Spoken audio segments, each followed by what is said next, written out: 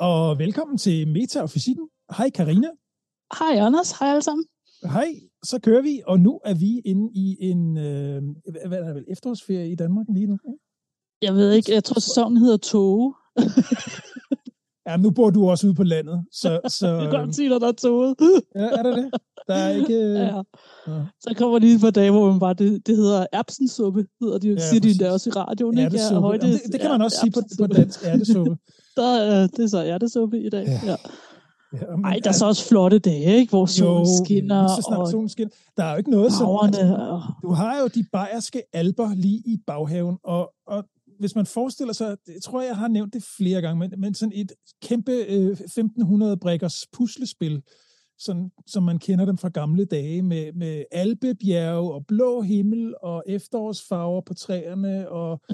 Og så alle nuancer fra gul til mørkerød. Ja, og så et eller andet kirketårn nede af skrænten. Der står en kirke, sådan en gammel kapel eller et eller andet med en løgkuppel, ikke? Så har vi det hele, og sådan er det hernede lige nu, når ellers vejret er godt, ikke?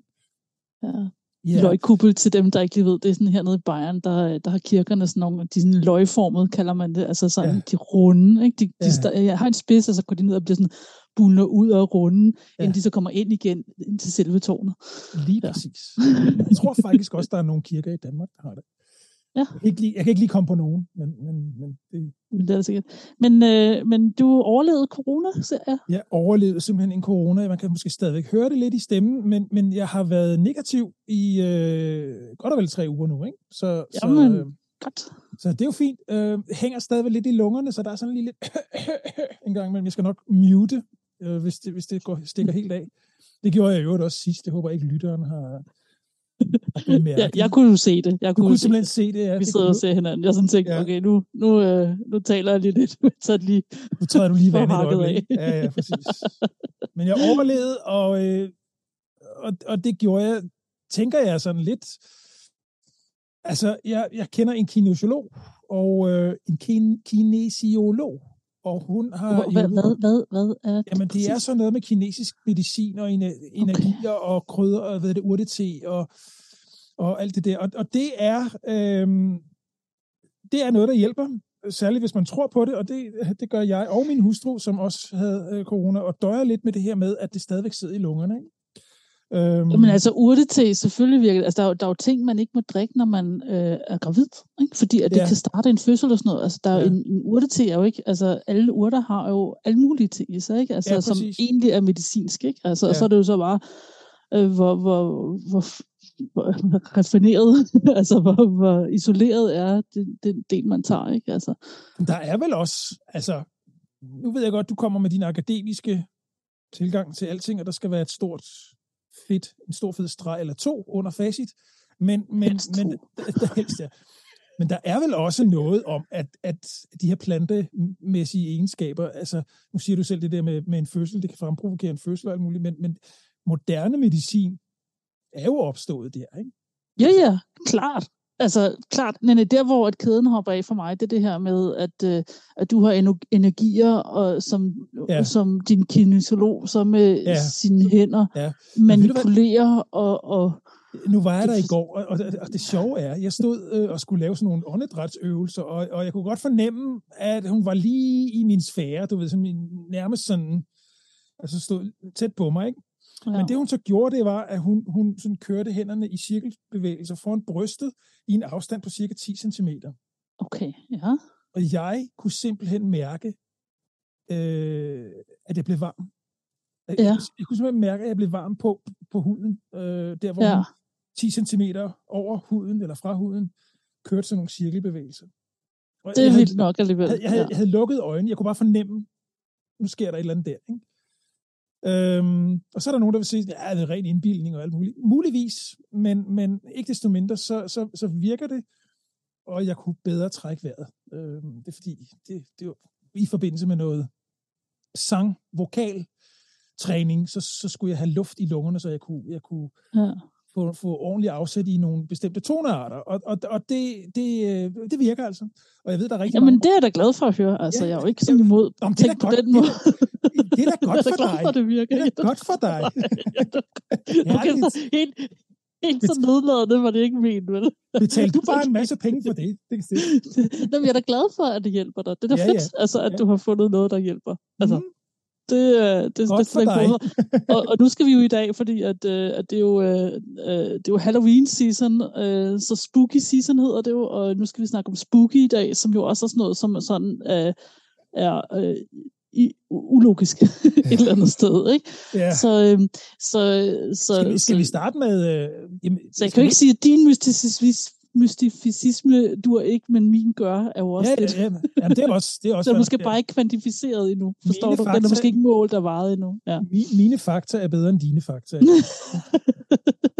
du er måske bare ikke undersøgt, ikke? Ja, okay. Ja. Jamen, jeg ved ikke, 40.000 års kinesisk medicin, er det ikke undersøgt?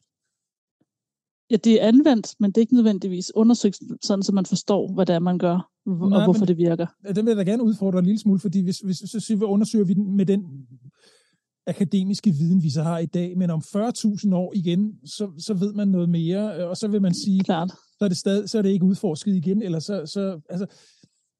Nej, her der mener jeg naturligvis den videnskabelige metode, ikke, hvor man opstiller eksperimenter, som beviser eller modbeviser ting.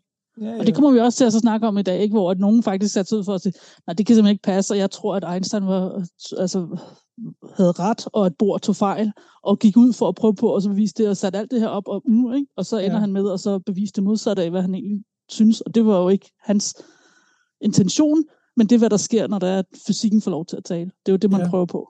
Ja. Jo. Jamen, lad os kaste fra land. Lad os kaste. Vi skal vel i princippet starte med lidt den danske vinkel, skal vi ikke det? Altså, jeg tænker, vi har fået en dansk Nobelpris. Det er så flot, ja. Det er rigtig flot, ja. Jeg sad og blev lidt småsur, ikke? Fordi at hvorfor var der ikke nogen danske medier, der snakkede om det? Ja. Det var jo lige blæst til valgkamp på samme dag. Det er bare ærgerligt. Det var det 25-30 år siden, vi sidst havde en Nobelpris i Danmark, ikke? Og det her, det er bare ærgerligt, fordi at der skal være valg, ikke? For det ved vi skal snakke om i de næste 2 uger, så det vil vi gerne snakke om med det samme. Der er slet ikke plads til, at man får en Nobelpris. Jamen, altså, jeg blev sådan lidt mavesur, ikke? Jeg synes, at come on! Altså, hvis der var nogen, der havde vundet Tour de France, så havde man jublet, ikke? Altså, hvad foregår der her? Det her, det er mindst lige så vigtigt, hvis ikke vigtigere, ikke? Ja. Altså, jeg synes, at chancen for det her, det sker, er så minimal, ikke? Altså. Men jeg tror, at det simpelthen skyldes, at der er jo ikke nogen journalister, der er kapable til overhovedet at dække det ordentligt. Det lyder sådan en lille smule hovent, det ved jeg godt, men ærligt talt, det er simpelthen ikke noget... det er for højpandet til, at det kan komme i 30 sekunders lydbidder. Og det er simpelthen, altså så vil jeg sige, det er så dovenskab, ikke? Fordi at på Nobelpris, altså på Nobels hjemmeside, ikke? Så har de sådan en lille, og det tager et halvt minut at læse et overblik, og så kan man læse et spadestik dybere, kan man læse. Der er sådan en pdf, og der forklarer de i dybde, og totalt altså uden lange ord, hvad det er. Ja. Og så kan man tage spadestikket dybere, hvor jeg kender det her fag lidt mere intimt, og så kan man læse den også, og så synes jeg, at man så måske ikke forstår, hvad det er, der siger, ikke? Altså, der er virkelig, de har virkelig gjort det nemt, ikke? På svensk og på engelsk, ikke? Ja. Altså, så som dansker kunne man jo sådan set, hvis man ikke engang gad rigtig at oversætte ordentligt, så kunne man sådan lidt skæve til den svenske, ikke? Og så bare tage den derfra. Altså, jeg synes, undskyld, den bliver sted, så bliver sur. Nå, men jeg er helt enig. Altså, sådan er det faktisk meget tit.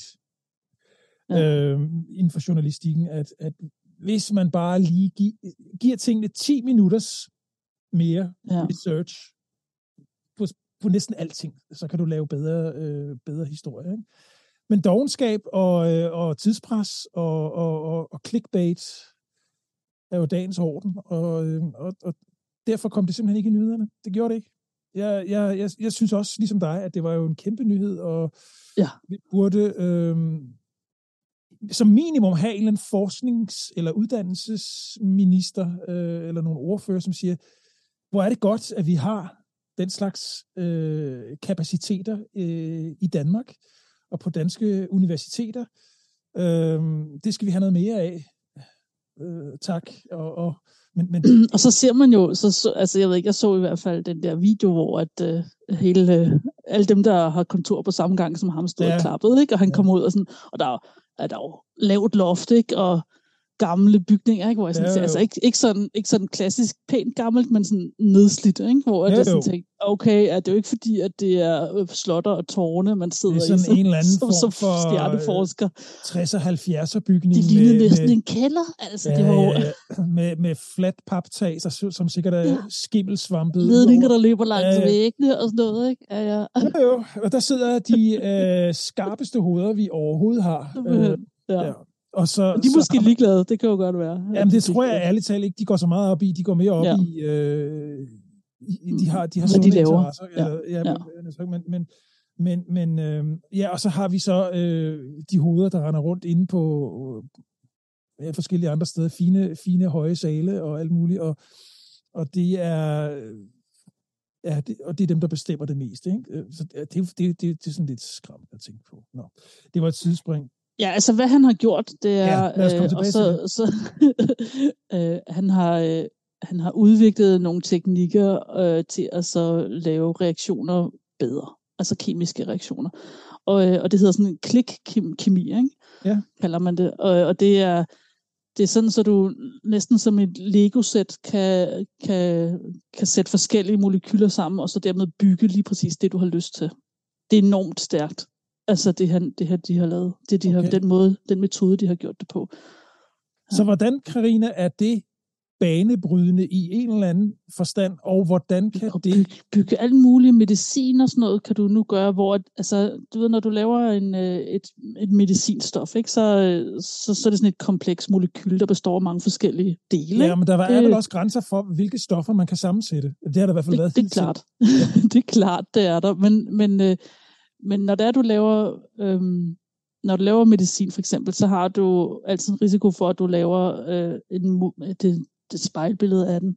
Ikke? Altså, jeg spørger lige igen, fordi jeg skal lige have det helt på det rene. Er det ligesom i fysik eller kemi, hvor man har en glaskolbe, der skifter farve, og så skal man finde det der punkt, hvor... er det der, vi er? Er det sådan noget nærmest? Forstår du, hvad jeg mener? Ja, jeg tror, jeg forstår det. Siger. Nej, han har fundet en metode, hvor man kan optimere reaktioner, sådan så at de bliver rene. Ikke? Så du får lige præcis, hvad du har brug for, ikke alle de her andre sideting. Okay, så ingen bivirkninger. Jeg kan godt høre, at vi taler forbi hinanden. Men altså. Nå, men du siger bare, at du kan klikke ting. Altså, du kan nærmest fixere en reaktion, er det det? Ja. Okay. Ja. Så tror jeg forstår. Sådan på molekylet, ikke? Altså, du er simpelthen nede og det er som sker jo stadigvæk i en kolbe, ikke? Altså, men du er nede, hvor du kan designe, hvad du får ud i sidste ende meget stærkere. Altså. Okay. Og når jeg siger meget stærkere, så mener jeg, at du har så kun få procent, som er forkerte, ikke? Af det, du laver. Men så forkerte ting er jo det, der giver dig... medicin virker på dig, ikke? Fordi at det har man fundet ud af, men når du laver medicinen, så har du en risiko for også at lave en modpart, som er et spejlbillede af det. Fordi at de samme komponenter indgår, og det er så det, der... Altså den her modpart, det er så også, hvad der giver dig bivirkninger og sådan nogle ting. Okay. Yes. Så det var ikke helt... Og det er virkelig to forskellige ting, kan have helt den samme sammensætning. Ikke? Så hvad er det, vanilje og ananas eller sådan noget lignende, ikke? De to molekyler, de er helt de samme komponenter, de bare ser forskellige ud. Men det vil sige, at man kan bedre styre, altså vi vil ikke have så mange af virkninger af den her art. Vi vil, okay.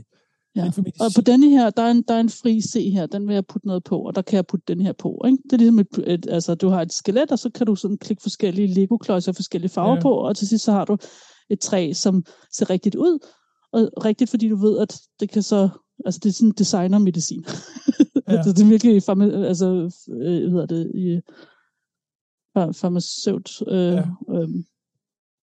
forskning, at det her er vigtigt. Ja. Jeg forstår. En ting er så, det her, det kan du helt klart gøre på en eller anden computermodel. Det er jeg ikke slet ikke i tvivl om. Der kan man jo gøre hvad som helst. Men hvordan i praksis sidder man så med glaskolben i laboratoriet og får det her til. Han bruger nogle katalysatorer som med kobber og sådan noget. Altså det har jeg ikke. Altså jeg har kigget på fysikken. Undskyld. Nu er vi i mit fysiklokale med glaskolber med forskellige farver væske i. Okay. Ja, nu er vi der. Altså og katalysator er noget, der hjælper en proces, ikke? Yes. Og så har han så fundet nogen, som altså en speciel stak, som virkelig hjælper. Ja. Okay. Og de 3, der har gjort det, ikke? Altså, så... Ja. Jamen, det er meget skægt, fordi at jeg så også nyheden blive dækket af de tyske medier. Og der havde man meget mere fokus på de 2 andre forskere, end man havde på, at der også var en dansk... Altså, men det er meget skægt, ikke? Fordi det var sådan... Ja. Jeg tror, kan det passe, at der var en eller anden, der sidder fysisk til daglig på et universitet i Berlin? Det tænker jeg faktisk, det var måske mere der, de fokuserede. En af de 3. Altså, jeg ved godt, han sidder i København, og så sidder der vist en i USA, eller sådan noget, England, eller noget. Nå. De andre 2 sidder, altså for kemi, der sidder de andre 2 i Kalifornien. I Kalifornien, okay. Ja. Men det kan være, de samarbejder med nogen i Berlin. Ja, det gør de nemlig noget. Der var i hvert fald en eller anden tysk vinkel, som helt klart... Det er jo ligesom vi også, det var danske vinkel. Ja. Men så gik det jo helt bagover i den fysik-Nobelprisen. Det er jo, fordi der er jo en østriger med, ikke? Så han kunne fortælle tingene på tysk. Det er jo i de tyske medier. Ja, præcis. Nå, men så okay. Nu har han så fået Nobels pris. Han får den i december, ikke? Det der store galabal, halløj og dronninger. Og på kongeslottet og det hele. Ja. Men hvornår ser vi så noget reelt resultat, et produkt af det her, vil du mene? Altså, fordi den her forskning, det er jo sådan noget, jeg ved godt, det kan være et meget åbent spørgsmål, men jeg ved også godt, at inden for forskerkredse, så er 10 år jo i virkeligheden ikke ret meget, men vil det være noget, man kan anvende til bedre medicin inden for, hvad ved jeg, corona eller kræft eller sådan noget, inden for kort tid? Det gør man nu. Det gør man jo allerede nu. Ja. Okay. Altså, det er jo, altså det, ja. Men okay, så hvis det allerede er så anvendt, hvorfor får han så først Nobels? Det er fordi, at man står i kø til sådan noget. Okay. og så håber man ikke dør, inden at man får så det er med den køen. Okay. Ja. Okay. Yes. Nå, så går vi ned til det er jo Nobelprisen i fysik, der er interessant. Ja. Jamen, det er det. Det er fordi, jeg er fysiker, ikke? Så det er jo, hvad jeg synes er interessant. Sådan virkelig. Så virkelig interessant. Nu kommer vi ind på noget af det, du gerne vil snakke om. Ja, nu kommer vi ind på det. Kan vi holde op med at snakke om ham der? Okay, han er dansk. Ja, okay, nej, men... Og jeg synes, at det er så passende, fordi at det er jo Halloween, ikke? Og det hedder jo spooky, ikke? Altså, hvad man kalder den her kvantemekaniske effekt, som det hele sådan lidt beror på. Ja, altså så Nobelprisen i fysik gik til 3 herrer fra, altså en fra Frankrig, en fra Kalifornien og en fra Østrig, som sagt. Og de har alle 3 bidraget til det her område her. Så lad mig starte lidt med at så forklare, hvad det hele går ud på. Hvad går det ud på? Okay, så der findes mange kvantetal. Det har vi snakket lidt om. Vi har snakket lidt om kvant før, ikke? Men der findes mange kvantetal, og specielt her, der kommer vi til at snakke om spin. Det handler om spin. Okay. Og der er universel bevarelse af kvantetal. Det vil sige, at man kan ikke... Okay, hvis noget opstår af ingenting, så bliver det nødt til at så have kvantetal en ting og modsat af den ting. Så hvis noget bliver født, så bliver det født i par, og det bliver født med modsatte kvantetal. Fordi der er bevarelse. Sådan så de 2 tal sammenlagt giver 0. Ikke? Så er der orden i systemet. Så er der balance i bøgerne. Ja. Så man siger, at der er ikke noget, der opstår ingenting. Udover lommeuld fnuller mænd under sengen. Så det vil sige, de kommer også i par, eller hvad er det, du siger? Så når man har rigtig meget energi, så kan man lave ting ud af energien. Altså man kan lave, for eksempel så kan man skabe et fotonpar. Ja. Og når du skaber et fotonpar, på den måde, så er de forbundet med hinanden. Det betyder, at de er entangled, siger man på engelsk. Har vi ikke godt forviklet? Jeg ved ikke. Forbundet. Ja, de er forbundet. Så, og de har så et kvantetal for deres spin. Ja. Det her kvantetal, det kan man måle, men hvis man gør det, så tvinger man det til at så være det, at man måler det til at være. Så i virkeligheden, så har det et kvantetal, som er en mulighed af mange forskellige. Ikke? Så det har sådan, du kan sige, at de to sammen, de har en sandsynlighed for at være det her, der er en sandsynlighed for at være altså x, der er en sandsynlighed for at være y, der er en sandsynlighed for at være z, og det er så en sandsynlighedsfunktion.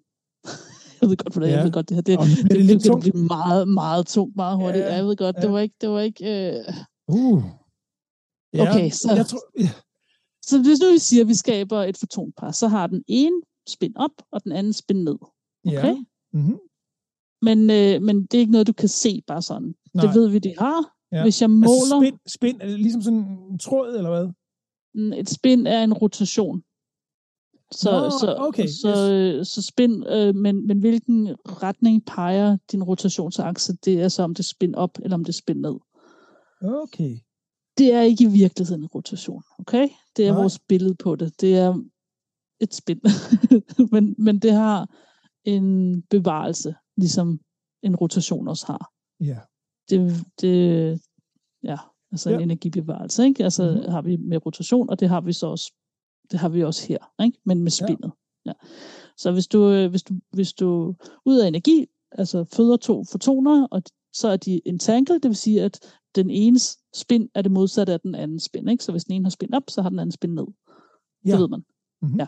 Så det smarte her er, at hvis du måler spindet på den ene, så ved du automatisk, hvad den anden er. Ja, fordi den har automatisk omvendt fortegn. Den har automatisk det omvendte fortegn, ja. Og derved stabiliserer de vel i virkeligheden hinanden, kan man sige. Ja, men nej, for det er ikke sådan, så de står skulder ved skulder, for du kan faktisk tage dem meget langt væk fra hinanden. Meget, meget langt væk fra hinanden. Og så i det øjeblik, du måler på den ene, så ved den anden, hvad den er. Og nu har jeg med vilje sagt det på den måde. For det er sådan, så det er ikke 100% sikkert, hvad den er, før at man måler det. Og det her, at sandsynlighedsregning kommer ind. Det er det, der er mærkeligt ved kvantemekanik. Det er, at de er det ikke. De har en sandsynlighed for at være det. Så den har en sandsynlighed for at være en speciel stadie. Hvad taler vi? Altså plus minus 10%, eller hvad? eller er vi sådan inden for nogle marginer, som man kan sige, det er rimeligt, også i forskerøje med? Ja. Altså det er fordi, at det er kun spin op og spin ned. Du skal forestille dig, at du har en kugle, og at din pil kan pege i alle retninger på den kugle. Og for at beskrive, hvad for en retning den har, så bruger du mange flere koordinater. Mm-hmm. Og du har så en procentdel for hver eneste. Ikke? I x er den procentdel så meget, og i y så meget, og i z så meget. Okay. Ja. Det er stadigvæk bare et billede. Et abstrakt billede af, hvad det i virkeligheden er. Fordi hvad det i virkeligheden er endnu mere mærkeligt, ikke? Så det er sådan, det er vores forsimpling af det, men bare lad os noget, det er en sandsynlighedsfunktion, okay? Der står 12% x, og så skal vi helst have noget 48% y og 50% z. Det er en sandsynlighedsfunktion. Men det betyder stadigvæk, at nogle gange så måler man et x, ikke? Når du måler mange gange. Ja. Selvom den kun hedder 12%, ikke? Altså det er en sandsynlighedsfunktion. Men i det øjeblik, ikke? Okay, så det er, hvad den har. Vi ser, nu skal vi lige ned, før du kommer til at glemme det. Ja. Altså x, y, z, og vi har 12% x, og vi hedder 48% y, og vi har 50% z. Nå, nu er den blevet født med en, der er modsat. Okay, så det her, det er vores partikel 1. Vores partikel 2, den har så Det modsatte af 12%. Det modsatte af 12%. 100 minus 12. Det er så, ja. Det er så 88%. X. Det er 52. Sorry, nu går det helt galt. Ja. Hvordan kan du vide det? Ja, altså. Og jeg kan godt se, at du er udfordret i dag, fordi du skal forklare sådan en som mig noget, du sikkert selv tænker, hvor basalt sådan gav det mening. Jamen, sådan gav det mening. Og så, det er fordi, at ja, altså, okay. Karina, hun er helt...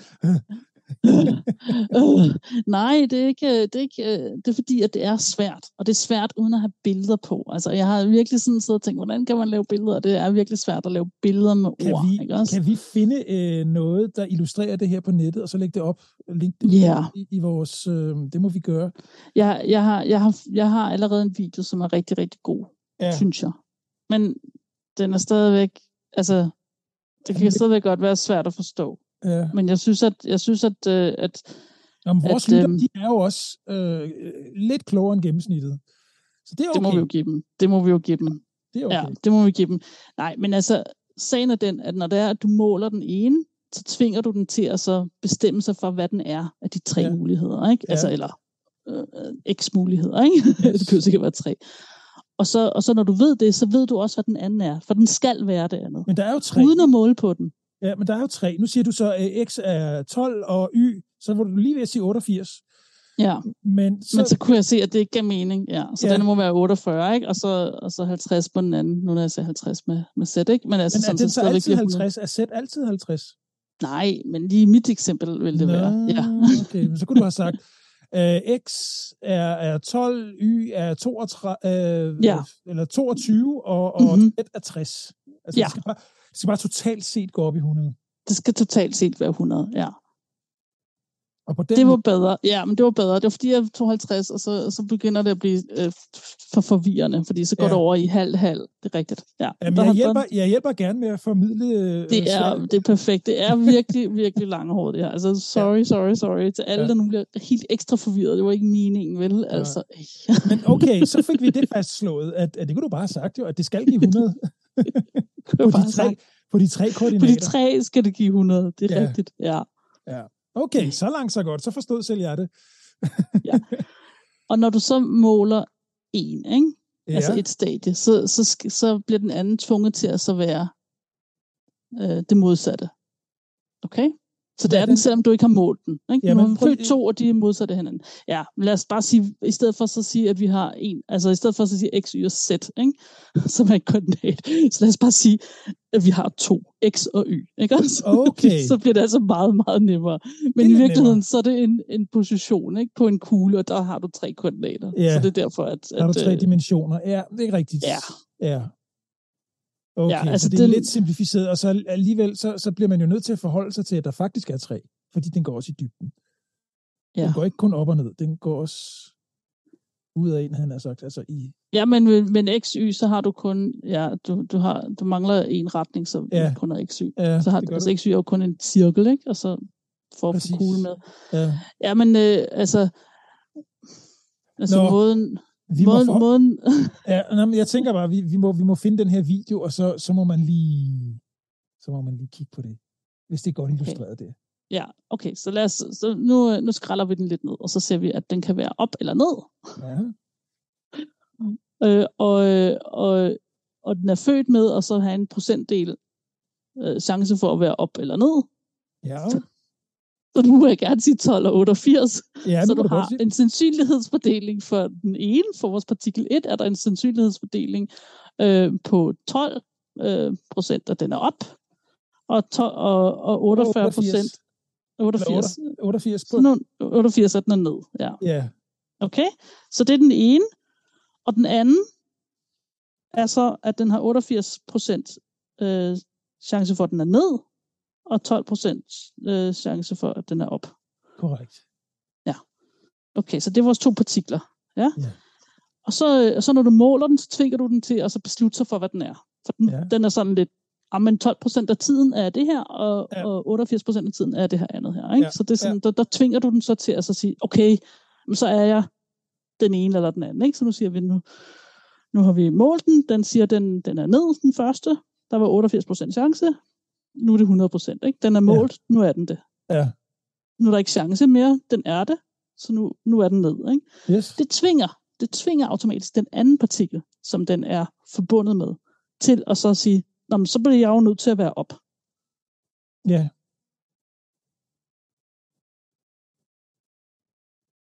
Forstår du det? Ja, det forstår jeg godt. Ja. Den kan ikke sige... Og det der sådan, hvor at Einstein siger, det er spooky. Ikke? Det er, at du kan tage de her to partikler, ikke? De er født sammen, du kan tage dem, og du kan smide den anden mange tusind kilometer væk. Ja. I princippet kan den være på det anden ende af universet. Ikke? Ja. Når det er, du måler den, du så havde i hånden, når du måler den, så ved den anden med det samme, hvad den er. Sådan lidt ligesom tvillinger, der påstår, at de har en eller anden sjette sans med hinanden, eller sådan noget. Ja. Tvillingepar er egentlig også en meget god måde. Altså ikke mennesker, men sige tvillingepartikler. Ja. Tvillingepartikler, ja. Og det Einstein siger er, nej, ting kan ikke bevæge sig hurtigere end lysets hastighed. Den kan ikke med det samme vide det her, når den er så langt væk. Det kan den ikke. Det må den ikke. For information er jo også en ting, og det kan ikke bevæge sig med hurtigere end lysets hastighed. Så det at... og det han så foreslog var, at når de bliver født, så ved den godt, hvad den er.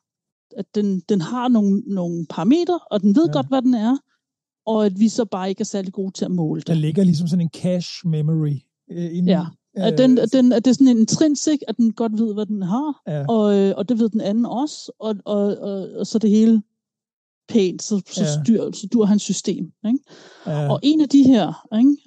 Altså John Clauser der, han udviklede simpelthen en idé til, altså han udviklede et eksperiment, hvordan at han kunne bevise, at Einstein havde ret.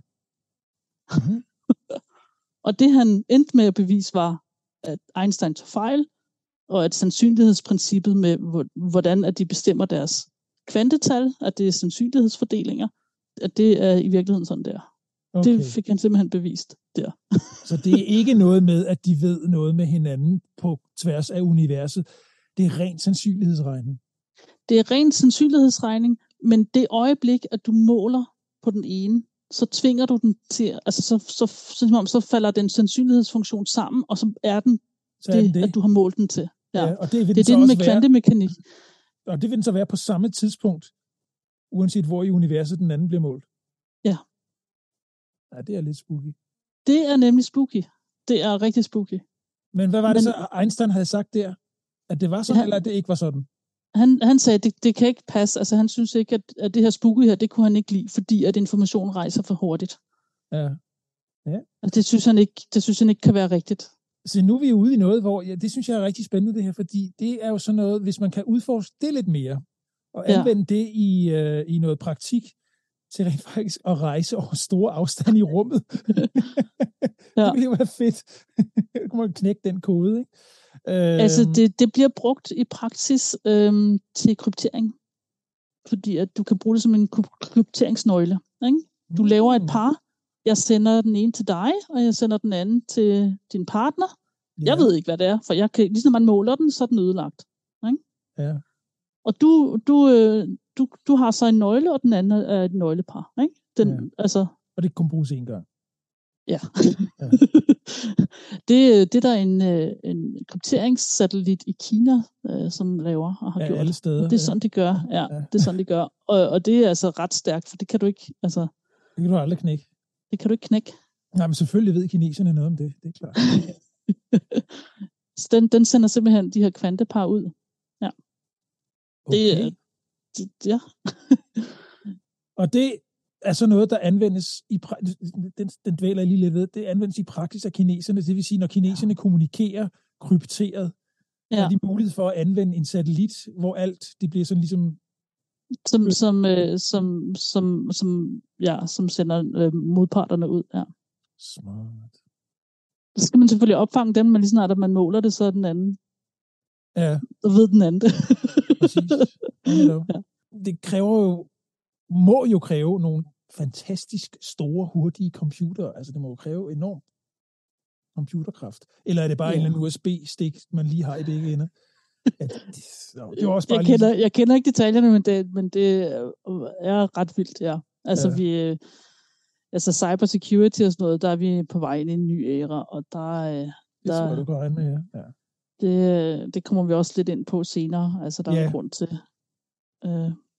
interessen, NATO har vist, og så videre. Det har du skrevet på sedlen her længere nede, kan jeg se. Ja, okay. Altså, fordi at, Men hvad det her, alt det her entanglement og alt så videre, åbner op for, er at lave kvantecomputer. Det er sådan. Ja. Og det er der, vi skal hen. Det er der, vi skal hen. Der vil jeg gerne hen i dag. Ja. Og det har vi snakket lidt om på et tidspunkt, og jeg synes stadigvæk, at det er svært. Altså, det kan man godt høre, ikke? Ja, altså for mig, så lidt svært. For mig er kvantecomputer, det er jo også sådan noget, man ser de der dokumentarprogrammer fra en mørk kælder, hvor der er endeløse rækker af store reoler med grønne dioder, der blinker, ikke? Altså, og så er der nogle kabler, der stikker ud her og der. Sådan forestiller jeg mig en kvantecomputer, ikke? Men om nogle år, så er vi jo i virkeligheden, altså, så er vi vel derhenne på et tidspunkt, hvor en kvantecomputer, det er det, du har i en tablet, eller en telefon, eller, altså, når man tænker på, hvordan computer var i 50'erne og 60'erne, og så... Nu har jeg læst lidt om det, altså, at en kvantecomputer er egentlig ikke, altså, det laver vi ikke for os at erstatte computeren. Altså, en computer er fin nok til det, den skal gøre. Det, en kvantecomputer kan gøre, er mange udregninger samtidig. Så vi er over i noget kunstig intelligens og sådan noget? Nej, ikke helt. Nå, okay. Nej, ikke helt. Det er bare, at altså, en udregning, altså en operation, ikke? Ja. Altså for en computer, tager det samme tid på en kvantecomputer som på en normal computer. Ja, men kvantecomputeren kan gøre flere på samme tid. Men den kan gøre flere på en gang, Og så skal du tænke på, at når du så allerede har den første udregning, så ved du også, hvad for nogen, der så er gode at gå videre med, og så kan du nå næste udregning, ikke? Og derfor så går det virkelig hurtigt. Så det er komplekse ting, at den er god til. Altså, du kommer ikke til at sidde med en kvantecomputer for at så streame et eller andet, eller skrive noget i dit Word. Nej, det vil være synd af kapacitet. Ja, det er rigtigt. det er der ingen grund til, vel? Fordi at det er simple operationer, ikke? Altså, der skal laves. Det her, det er, når det er en kompleks udregning, der skal laves. Som man siger, det vil tage 2.000 år normal computerkraft, ikke? Altså udregne. Eller mange computer, ikke? Tilsvarende, ikke? Altså. Ja. Så det her, at du virkelig kan mærke forskellen. Og det er jo, altså, det er netop, lad os bare blive ved kryptering, ikke?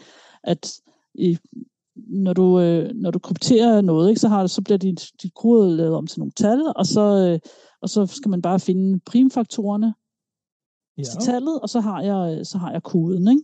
Det betyder, at du tager et meget langt tal, og du har måske 10 cifre i dit tal, men jeg kan, altså, der er altid 2 primtal ganget med hinanden, som giver dit tal, ikke? Og når jeg har de 2 primtal, så har jeg din kode.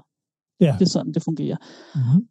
Og der altså den slags udregning, ikke? Hvor man skal prøve igen og igen og igen og igen, ikke? Jeg starter med 2, ikke? Eller jeg starter med 3, jeg starter med, ikke? Og så, nej, det duede ikke. 13, det duede heller ikke. Bliver man ved indtil, at man ser, hvad for tal, der går op i, sådan, og så ved man... Jeg tænker sådan lidt fra gamle film, når de skal bryde op bryde ind i et pengeskab, ikke? Og de står og drejer rigtigt, nøglen hele tiden. Ja. Og så klik, der var den, ikke? Og det tager bare lang tid. Man prøver igen og igen og igen og igen. Og det her med at prøve igen og igen og igen og igen, ikke? Der er den stærkere den anden, fordi den kan gøre flere gæt på en gang. Ja. Og hurtigere, sikkert. Ja, det et gæt tager, altså... Så uanset... En operation tager den samme tid, og det faktisk siger de måske endda langsommere lige nu. En bit smule langsommere. Jamen, er der ikke også lidt omkring processorstørrelse og sådan noget, altså hvor hurtigt, altså jeg tænker på hastigheden, det ved jeg godt, at der er vel altid lidt forskel på latenstid der, sådan... Så ham, der sagde det her med tid, hans kvantecomputer er bygget på et princip, og der findes i hvert fald 8 forskellige måder, man kan bygge kvantecomputer på. Så jeg ved ikke, om det var specifikt for ham, for hans system. Ja, nej. Så lad os kigge lidt på, hvad, altså... Okay, en analogi, jeg godt lige vil have, for den synes jeg var så fed, ikke? Altså, det er, at hvis sammenligne en computer med en kvantecomputer, det er det samme som at så sammenligne et stearinlys med en glødepære. At hvis du tager mange stearinlys sammen, ikke? Ja. Så får du mere lys, ikke? Men du har stadigvæk ikke, altså springet til en glødepære, der skal du forstå elektricitet og så videre, ikke? Altså det er et helt andet. Ja. De fysiske love, der underligger det hele og sådan noget, er nogle andre, altså er nogle andre, man tager brug af, ikke? Ja. Altså i din forbrænding af stearin til din forbrænding glødepære. af den gas, der er, eller var inde i en gammeldags glødepære. der var jo sådan noget gas inde i, ikke? Som gjorde, at som det lyser, det er wolfram på tråden, ikke? Som man varmer op. Ja. Der var også et eller andet inde i pæren, der gjorde, at der skete en anden reaktion, ikke? Det mener jeg helt bestemt. Ja, du ved hvad, der er en times lang dokumentarfilm på tysk om glødepæren, og den er rigtig interessant, fordi at man lavede den. Ikke. At tyskerne, de går op i alverdens ting. Hvad som helst. Jeg vil godt tilstå, at den så jeg altså ikke. Så du ikke til blev sat på. Nej. Ja, og jeg vil så sige, det er i hvert fald nok omkring 10 år siden, at et medlem af husholdningen sad og så den, hvor jeg ville egentlig gerne se den her, fik jeg at vide, og hvor jeg tænkte, okay, jeg kan bare ikke tysk godt nok til at så være med her. Men det var ret interessant, fordi at den kunne køre i evigheder.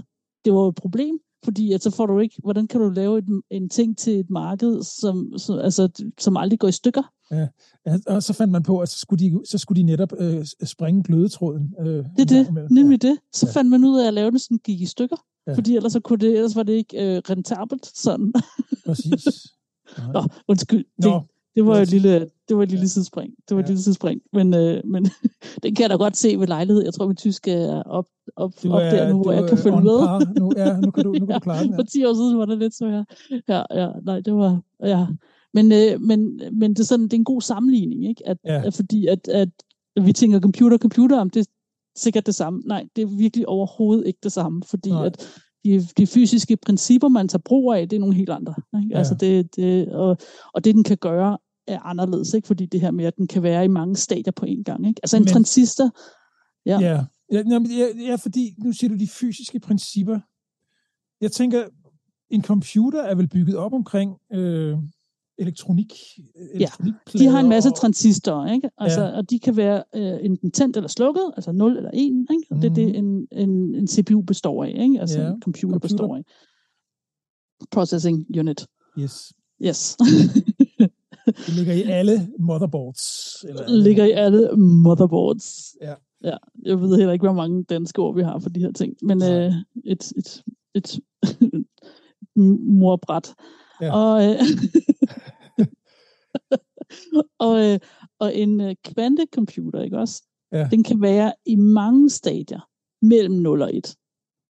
Ikke? Altså en qubit, som er det samme, altså en qubit er det samme som en bit, ikke? Som er det samme som en transistor, der kan stå og være 0 og 1 i en normal computer, 0 eller 1.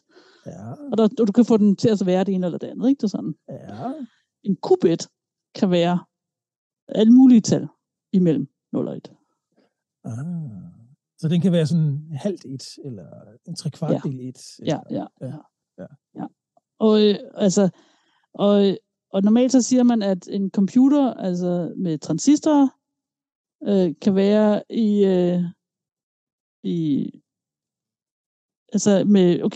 en computer med 8 stadier, altså 8 transistorer, kan være i 256 kombinationer. Ja. Så det vil sige, det tal deler vi lige med 8. Altså 256 delt med 8. Så hver transistor... Det er noget med, hvorhen de også er i rækken, ikke?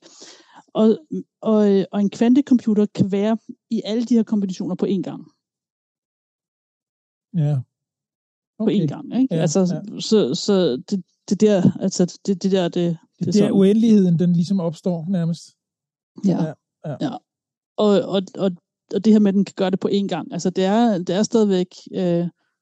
er stadigvæk enormt meget sandsynlighedsregning på stadierne. Ja. Så derfor så skal man gøre ting mange gange. Ja. Og først der bliver dit signal klart. Ikke? Ja.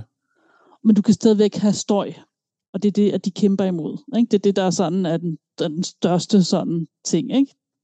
Du vil ikke have noget støj, og måden du får støj på, det er, at energier, altså temperatur eller lys, magnetfelter, alt muligt kan komme ind, og så påvirke din qubits, kan påvirke spinstadiet det i. Ja.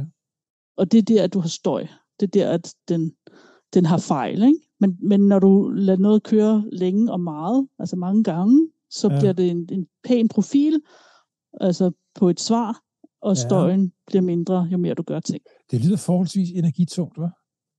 Det er vanvittigt energitungt. Ja. De har jo sådan nogle, men vi udfører det her ved minus 272 grader Celsius, fordi at så er der ikke noget, der står og vibrerer og kommer til at give støj, ikke? Og vi kan så manipulere spinstadiet af elektronen i det her atom. Altså så den ene mulighed, altså du kan gøre det på grundlæggende 3 forskellige sådan grundmetoder, og så ud over, så går du et lag dybere, så er der mange flere sådan variationer inden for hver eneste metode, ikke? Så du kan gøre det ved, du kan lege med dine elektroner, ikke? Som elektroner kan være i forskellige spinstadier, og det er det, du manipulerer rundt med. Det er sådan elektronik, ikke? Ja.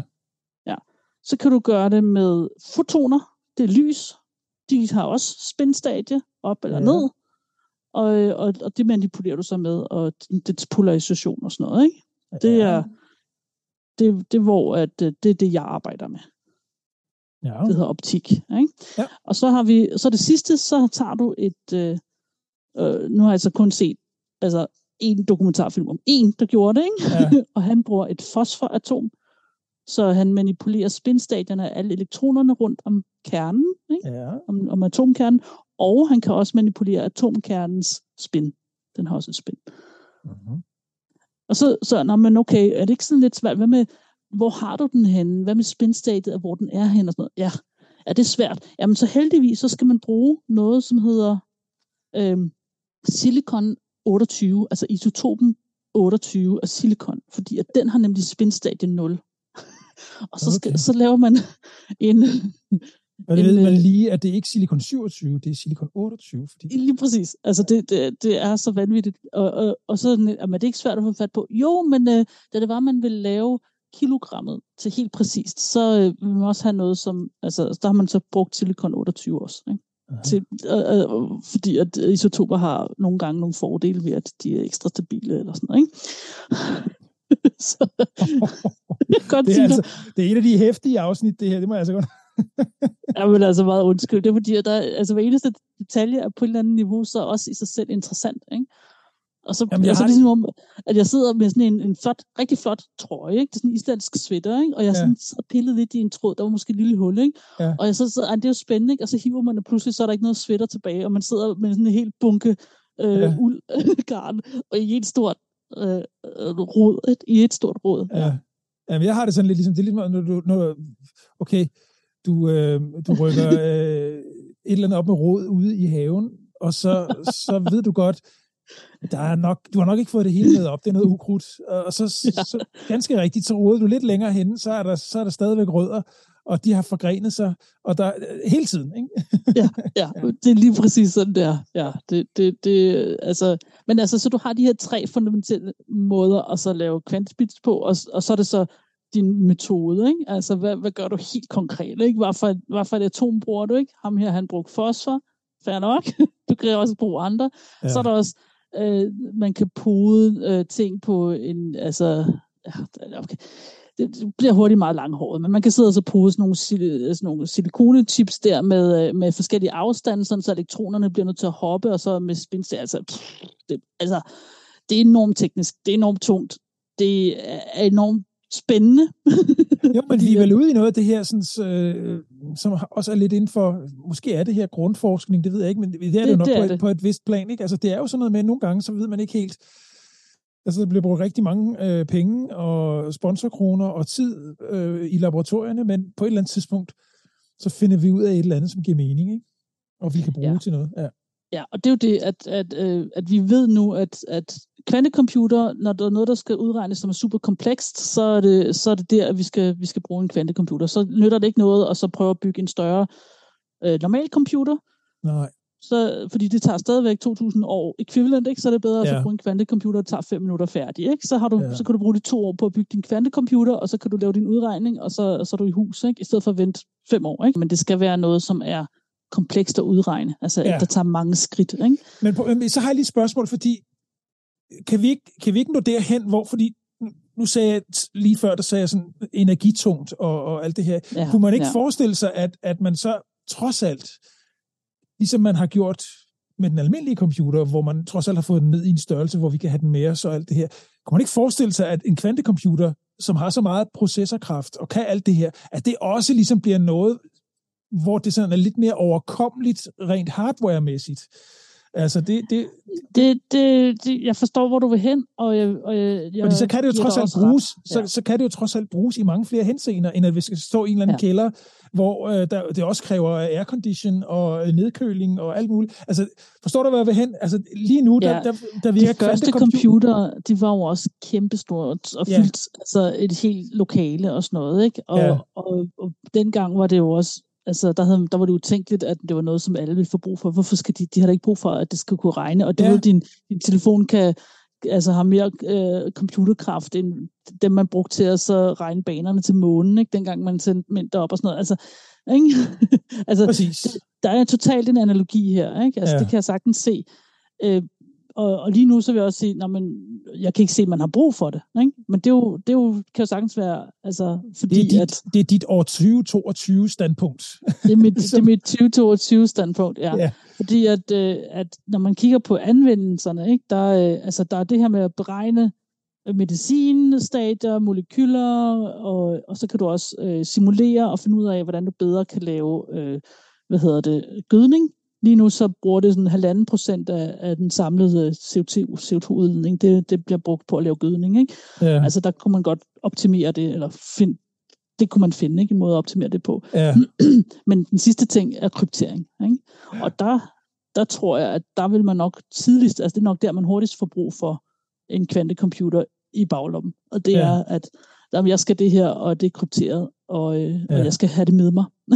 Ja. Og der er det lidt svært. Altså, så tage fryseren med, ikke? Altså, jo, det er lidt det. Og kæmpe magneten, som styrer spinstadierne, og så også lige, jeg skal også bruge den der mikrobølgelaser til at så manipulere stadierne med, det skal også lige med, ikke? Og så alle køletingene, og alt elektronik, altså det er jo vanvittigt. Ikke? Lige det er præcis. jo virkelig stort, ja. Jamen, det er det, jeg mener. Så det kan du sagtens have ret i, men som sagt, lige nu så tænker jeg, det er fint nok, det vi har nu. Er jo fint nok. Altså, når vi skal streame The Crown fra Netflix, så er det ikke vigtigt, det er med på. Men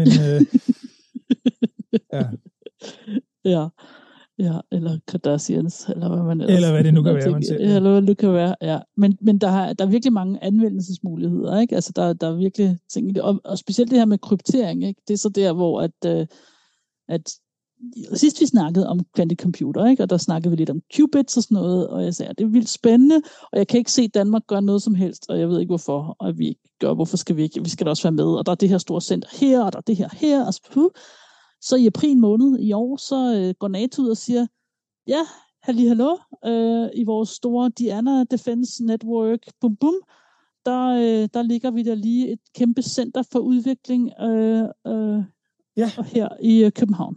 Værsgo. Udvikling af kvanteteknologi i København. Ja, det er kæmpestort. Kæmpestort.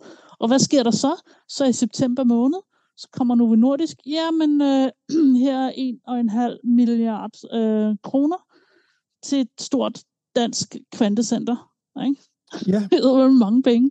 Ja. De har jo farmaceutiske ting i baghovedet, ikke? Og det bliver godt, men det er stadigvæk grundforskning, som de bidrager til her, ikke? Ja. Og der er vi altså bare, jeg har sådan været helt oppe og klappe i hænderne, altså jeg synes, det synes jeg er et kvantespring.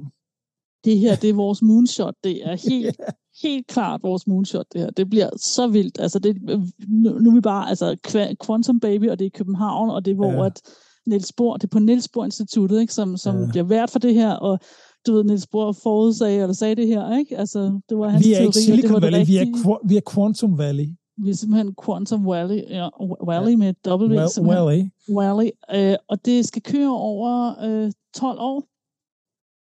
Og det er ikke, altså det er ikke kun Danmark, altså Holland og Canada, USA og sådan noget, så alt muligt med, ikke? Altså det er stort, det er virkelig stort, ikke? Og de første altså ud af de her 12 år, så de første 7 år, så undersøger man altså de 3 mest lovende måder at bygge qubit på. Ikke? Altså der er de her fotonen, du kan bruge foton som en qubit, og du kan bruge et atom som et qubit, og du kan bruge en elektron som et qubit. Ja. De 3 ting. Ja. Men ud af dem, hvad for nogle af de mest lovende teknologier, ikke? Hvor man lige har gået skridtet videre, så vælger man 3, hvor man siger, det er mest lovende. Ja, det er det, der er det fede her. At vi putter ikke alle vores æg i en kur. Nej. Ja. Så vi kører videre i 7 år med 3. Ikke? 3 forskellige ting. Og så efter de 7 år, så de sidste 5 år skal bruges på, og så skalere op og gøre det for reals. Ikke? Men så har vi altså brugt de første 7 år på, og så finde ud af, hvad for en vej er den vigtige, altså den rigtige gå. Ikke? Hvilken en kan vi gøre det med? Ikke? Hvor at alle andre institutter, de siger, vi satser alt på atommodellen, eller vi satser alt på elektronen her. Ikke? Altså de har fundet en teknologi, en metode, og så skyder de alt ind på den. Og vi gør simpelthen 3 grene sideløbende. Og det betyder, at efter 7 år, så vil vi nedprioritere 2 af dem. Ikke?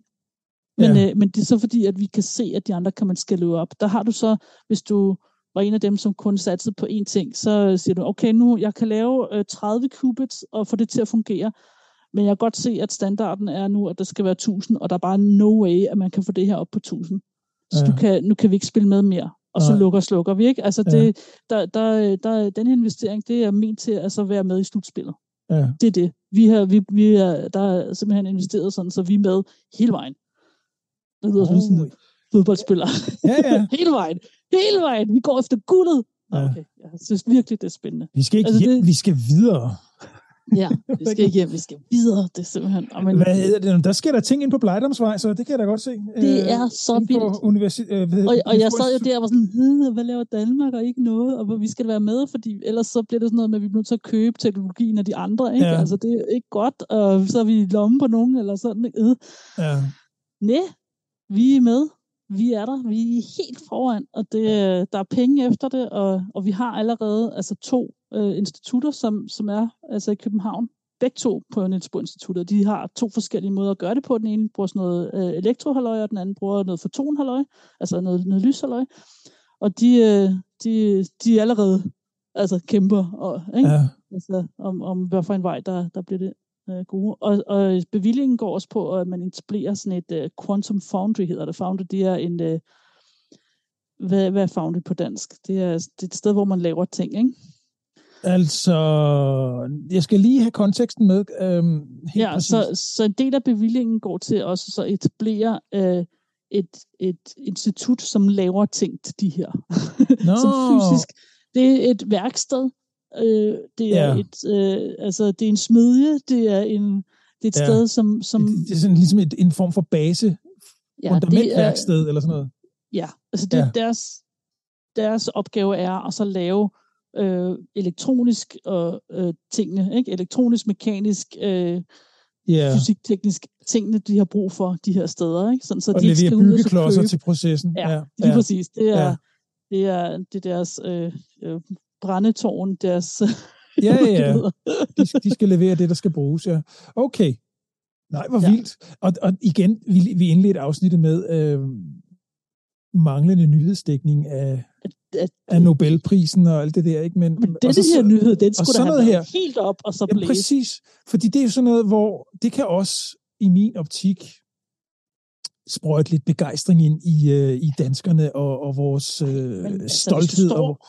Og hvad ikke ved, hvad du skal læse, så ser du sådan en der ting, så tænker du, okay, jeg ved, jeg bliver ikke kvantefysiker, ikke? Det ved jeg måske, men jeg læser der elektronik, eller et eller andet, ikke? Jeg går ind, og så bliver lærling til det der, så kan man på det her. Det er fint. Præcis, det har man jo også brug for. Ja. Det er ligesom her i München, hvor vi sidder, ikke? Altså, hvis ikke man kan blive andet, så kan man blive ingeniør og arbejde for en af de store... der er masser af tech-koncerner hernede, ikke? Så elektriker er vigtigt her, ikke? Altså, du har virkelig brug for alle, ikke? Altså, lige nøjagtigt. Ja. Renrumsarbejder. Altså, Jo, men præcis, og lige præcis som du siger, det behøver jo ikke at være, at man skal have den helt store doktorgrad i et eller andet. Det er jo på alle planer, at der er behov for arbejde, både teoretisk og praksis. Altså, det er så stort. Ja. Altså, det er så stort. og man så ser, at vi lige nu også står midt i en krig og så videre, ikke? Altså, og NATO og sådan noget. Altså, det er super vigtigt. Ja. Og det er noget af en fjer i hatten for Danmark. Ja. Og at der er ikke nogen, der har hørt om det.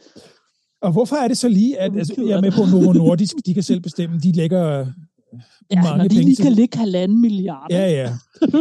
Men er der andre faktorer, der ligesom gør, at sådan internationale forskermiljø siger, at det er en god idé, at vi gør det i København, eller er det udelukkende, fordi de der pengene ligger? Ved du det? Ved du, hvad der sådan har været? Jeg ved ikke, hvad der har... Er det fordi, vi har særlig gode hoveder? Det er der, jeg vil hen. Nej, men altså, forskning, altså, du kan jo også få en italiener og sådan noget til at arbejde i København. Nå ja, det er jeg med på. Men... Altså, det behøver sikkert, men altså, jeg tror da helt klart, at der allerede er 2, som konkurrerer, ikke? Der er allerede 2, som etablerede forskningsgrupper, som er nået langt med deres qubits, ikke? Ja. Det har nok lukket NATO til, ikke? Og kunne ved om NATO ikke allerede vidste, at Novo Nordisk ville gøre det her også. Ja. Kunne man godt tro, ikke? September og april er ikke langt fra hinanden. Altså, så NATO kom først, ikke?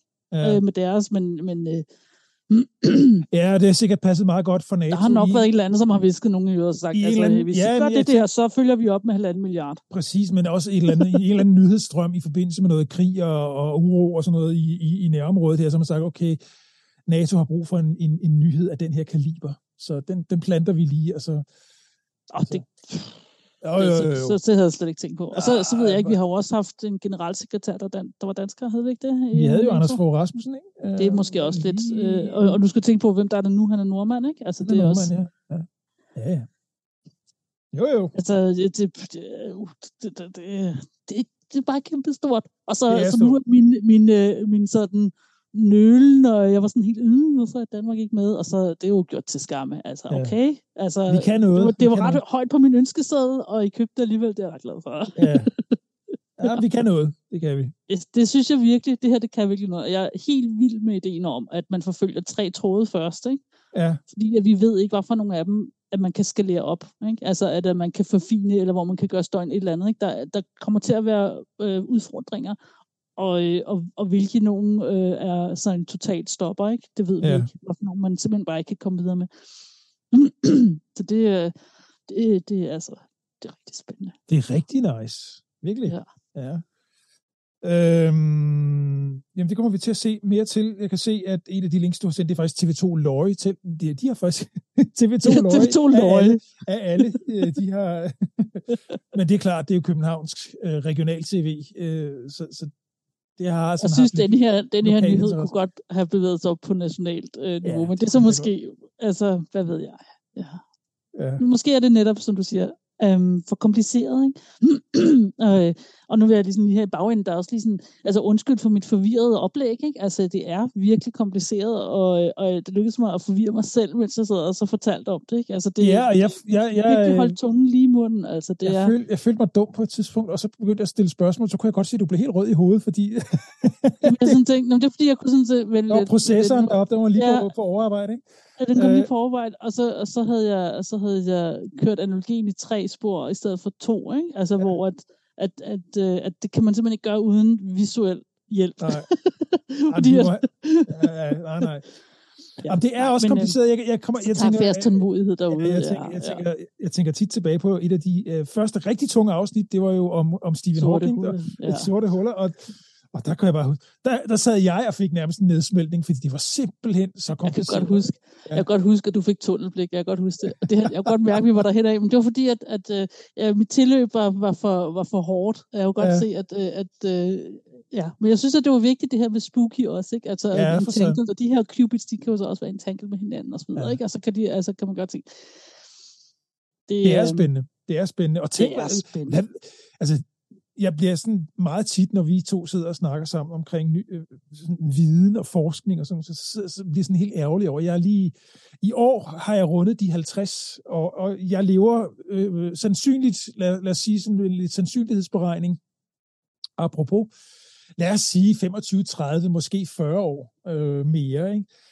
jeg når jo ingenting, og jeg når at få ingenting med, inden jeg dør, altså i forhold til... Roligt, du ved, at vores generation, det er os, der kommer til at leve evigt. Ja, det du godt, ikke også? Ja, jo, eller i hvert fald vores børns. Det er Nej, vi kommer til at så leve evigt. Gør vi bliver så uploadet til et eller andet halløje, neuralt netværk, fest eller sådan noget lignende, men... Ja.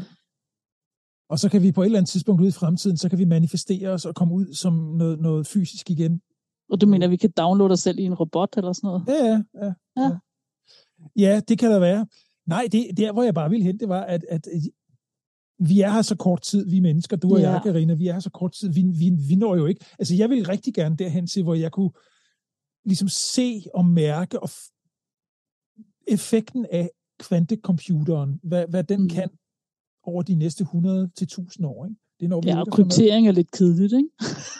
Altså, det er jo bare sådan noget, det er bare forsvar. Det er jo nærmest sådan noget, der kører i bag, sådan noget backend halløj, der bare kører lidt ligesom ledninger i en væg eller et eller andet, ikke? Altså, det er jo ikke... Ja, men okay, så et Alzheimers medicin. Præcis, sådan noget, ikke? Eller, igen, mit yndlingstema kom langt ud i universet. Whatever, ikke? Altså, jeg er helt sikker på, at man vil kunne anvende den her teknologi i rigtig, rigtig meget. Og det når vi bare ikke over. Helt sikkert. Helt sikkert. Og så er der jo det her quantum tunneling og sådan noget, ikke? Som, altså, ikke? Der det her med, at de kan kommunikere med hinanden over afstand og sådan noget. Der er et eller andet, som i vores univers, ikke? I vores forståelse af vores univers, som ikke? Det er som om, der er et eller andet, som vi ikke helt kan. Det kan også sagtens være bare min viden stopper, ikke? Eller min forståelse ikke rækker til at så kunne forstå mere, ikke? Altså, men det føles der som om, at der er måske et par niveauer dybere, ikke? Som vil give noget mere indsigt. Og klart, ikke? En kvantecomputer, der begynder vi så langsomt at bygge vores værktøjer, ikke? Vi er ved at lave en økse og en hammer, ikke? Altså i stenalderen, og det kunne ved, hvad der kan komme ud af det, ikke? Altså det er det, vi bygger, ikke? Det er instrumenterne til. Jamen, prøv at forestille dig, næste, og vi ved ikke, hvad det næste er, ikke? Ja. Vi sidder med vores smartphones her i 2022, ikke? Og det er i forhold til, hvad vi ved om 100 og 1000 år, så er det netop en stenalderøkse, ikke? Ja. Så skal du næsten se det. Ja, og også, at en stenalderøkse, det kan bruges til så mange ting, ikke? Altså, men før man begyndte at bruge instrumenter og værktøj, ikke? Hvad hed man så, ikke? Altså, det er sådan, vi er ved at lave os selv et værktøj, som er super kompliceret, kan alt muligt mærkeligt, men det kommer til at så gå dybere end det er helt sikkert. Helt sikkert. Og ting, som vi slet ikke kan forestille os endnu. Ja, helt sikkert. Du har også lige et par kvantecomputernyheder. Ja, nu ved jeg ikke, hvor nu er det måske ved at blive lidt langt. Vores afsnit. Vi tager dem lige med, fordi det er relevant. Altså, så det hele handler om jagten på qubits, ikke? Og en qubit, det er så den her kvantecomputer bit, hedder det, og det er hvor før i tiden, så en bit, det er en transistor, der kan være 0 og 1, så en qubit, det er mere kompleks, der kan være i flere forskellige stadier på en gang. Færdig, ikke? Så det er, hvad en qubit er. Og så er jagten nu på at lave qubits, som ikke går i stykker, ikke smelter eller skifter deres status, bare fordi det er varmt eller koldt, eller hvad så rimer. Og det, som, altså der er jo store firmaer, som går efter det her, ikke? Altså der har, IBM, de havde et mål. Hvad har vi her? Ja, altså Kina har lavet en kvantecomputer med 66 qubits. Ja. Og Australien har også lavet noget. Ja, genau.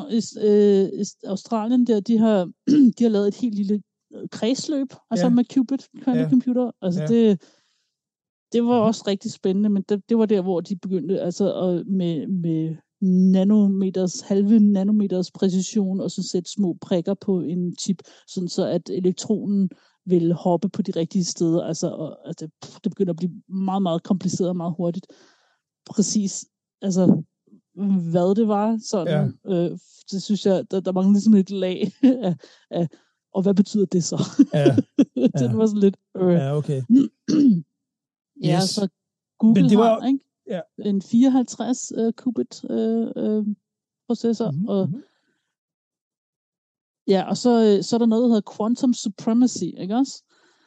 Og det betyder, at en kvantecomputer kan lave, altså kan færdiggøre en mere kompleks udregning, end de bedste normale computere kan. Ja. Jo, men det har man vel vidst et stykke tid, at vi skal lige op i en anden liga af computere. Det vel, det har vel været evident længe, ikke? Eller hvad? Jo. Det er klart. Ja, men det er jo bare sådan, de skal. Man bliver også nødt til at så give dem et, altså for os at lave testen, ikke? Så laver man sådan noget. Ja. Yes. De her nyheder, Karina, som vi lige skøjter henover her til sidst, dem lægger vi selvfølgelig op på vores hjemmeside meta-podcast.com, og der kan man jo finde alle afsnit, og der lægger vi så ind i show notes, ind i beskrivelsen af vores podcast.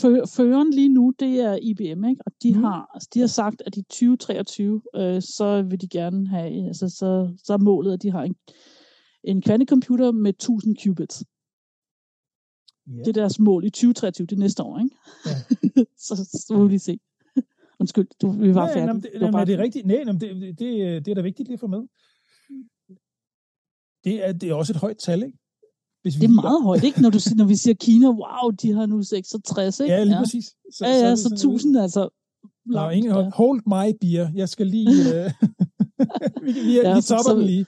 Ja. Så det er også det er ikke kun lande, vel, og NATO og sådan noget, ikke? Det er også store firmaer, ikke? Som går efter den. Ja.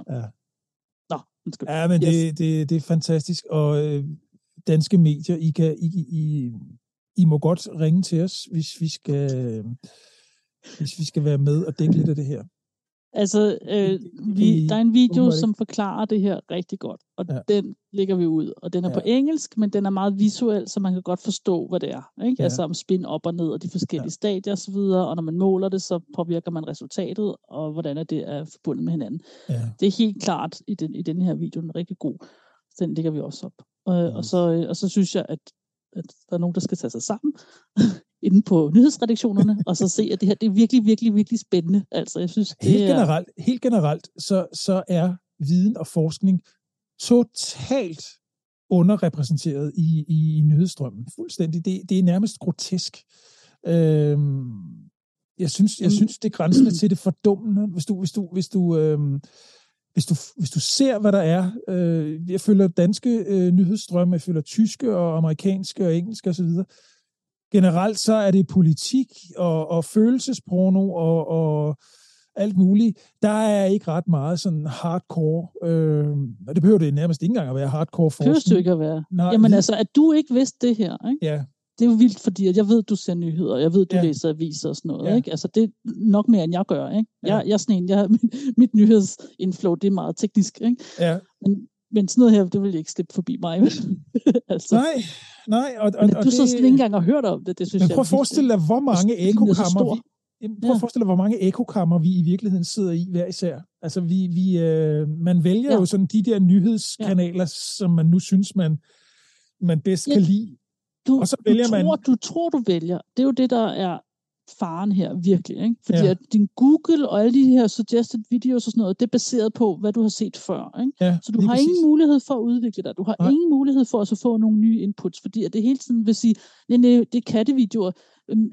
Det var kattevideoer, at der blev kigget længst på sidste gang, og den blev der vist 2 gange, hvor at den her mindre nyhed, som måske ikke var nær så interessant, den skimmede du bare forbi, så dem får du ikke flere af, dem der øvbøv, ikke? Jamen, det er noget af det farligste, der næsten er kommet for dagen her inden for, i moderne tid, det er jo netop algoritmer. Altså, algoritmer. Det giver jeg fuldstændig ret i, altså, fordi de arbejder bag ved facaderne, og vi ser dem ikke, vi ved ikke, hvordan de påvirker, hvad vi ser, og det påvirker så vores mening, og vores selvforståelse, vores mening om verden, vores forståelse for alting. Jamen, det er jo simpelthen ned med algoritmerne. Ned med algoritmerne. Jamen, det er jo reelt den største trussel mod demokratier og verden som vi kender. At du går i gymnasiet eller folkeskolen, du skal lave en eller anden rapport om et eller andet, du skal skrive en eller anden ting, ikke? Og så går du ind og googler, ikke? Men Google ved, at du åbenbart godt kan lide det her, ikke? Jamen, så får du ikke lov til at så se de ting, som var måske mere relevante for dig. Præcis. Det er simpelthen for børn, ikke? Altså, det ødelægger, og ja. Så uddannelse er ikke lige længere, fordi den måde, du kan få informationer på, er ikke længere lige. Og du skal i hvert fald, du skal jo, man kan sige, du kan stadigvæk godt nå frem til, bilder jeg mig ind. Nu skal jeg selvfølgelig passe på, jeg ved jo heller ikke bedre. Jeg bilder mig ind, at man stadigvæk har alverdens information ved fingerspidserne. Men når du så googler, og når du søger på alverdens sites og så videre, og det er styret af algoritmer, så er det klart, så bliver det styret, hvad det er, du så får ned i første omgang.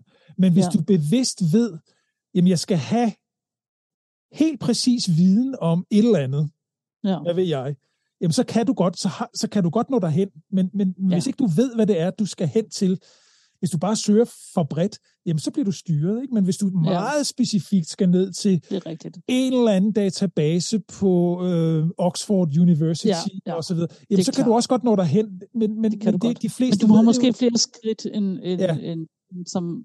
Plus, at du ved jo ikke, hvor du skal. Altså, du er ubevidst inkompetent, tror jeg, der er noget, der hedder. Altså, at du jamen, det aner jo ikke noget om... Jeg søger bare bredt, ikke? Men her vil jeg så godt slå et slag for Wikipedia. Altså, det er simpelthen... Det er et leksikon, der er alting. Ja. Og der kan man gå ind, og så kan man få viden råt. Ja. Færdig. Og ofte så er Google og så videre, de tager tekst direkte fra Wikipedia og putter ind, ikke? Når du søger et eller andet, så er det fra Wikipedia, så er det det her, ikke? Og der kan man også bare gå ind på Wikipedia. Det koster ikke noget. Det er en af de ting, som jeg er glad for, at jeg giver penge til hvert år, så beder de om penge. Ja. Det er min spændte. Jamen præcis. Der rammer du ligesom lige ned i min dårlige samvittighed, fordi jeg har nogle andre ting, jeg giver penge til, men ikke lige Wikipedia. Det er okay. Dem giver jeg så ikke til. Du redder havet. Og jeg redder nemlig havene. Ja, præcis. Det er okay. Jeg går meget op i rengøring af havene, og det er der, jeg lægger mine spændte, det er okay. mine penge. Ikke? Men bidrag. Så kan man så sige, totalt set for vores podcast, Karina, så udligner du det, jeg så har lidt dårlig samvittighed over. Ikke? Ja. Så det er måske, vi teamwork. Vi teamwork, det er fantastisk. Ja. Vi teamwork donerer. Vi teamwork donerer, yes. Det var vist det, vi nåede i dag. Det var et lidt tungt afsnit. Jeg håber, at lytteren er med så langt. Ellers så spoler man bare lidt tilbage, og så kan man jo høre det igen. Og så kan man dykke ned. Se den video, som vi linker til. Og så husk altid, når du hører det her, på alle de episoder, vi har lavet, der ligger der simpelthen noter på meta-podcast.com. Og der kan man gå ind, og så kan man læse, og der er links til alle de ting, Karina i alle afsnit har snakket om. Ikke så lidt endda. Ikke så lidt endda. Nej, det er efterhånden nogle stykker. Det her, det var afsnit 71. Så. 71, Gustav. Wow. Ja. Vi er glade for, at I lytter med. Det gør, at vi har lyst til at lave det. Ja, så, præcis. Bliv ved med det, og klik og like og del. Yes. Og så er vi tilbage snart igen. Yes. Ha' det godt så længe. Hej. Hej.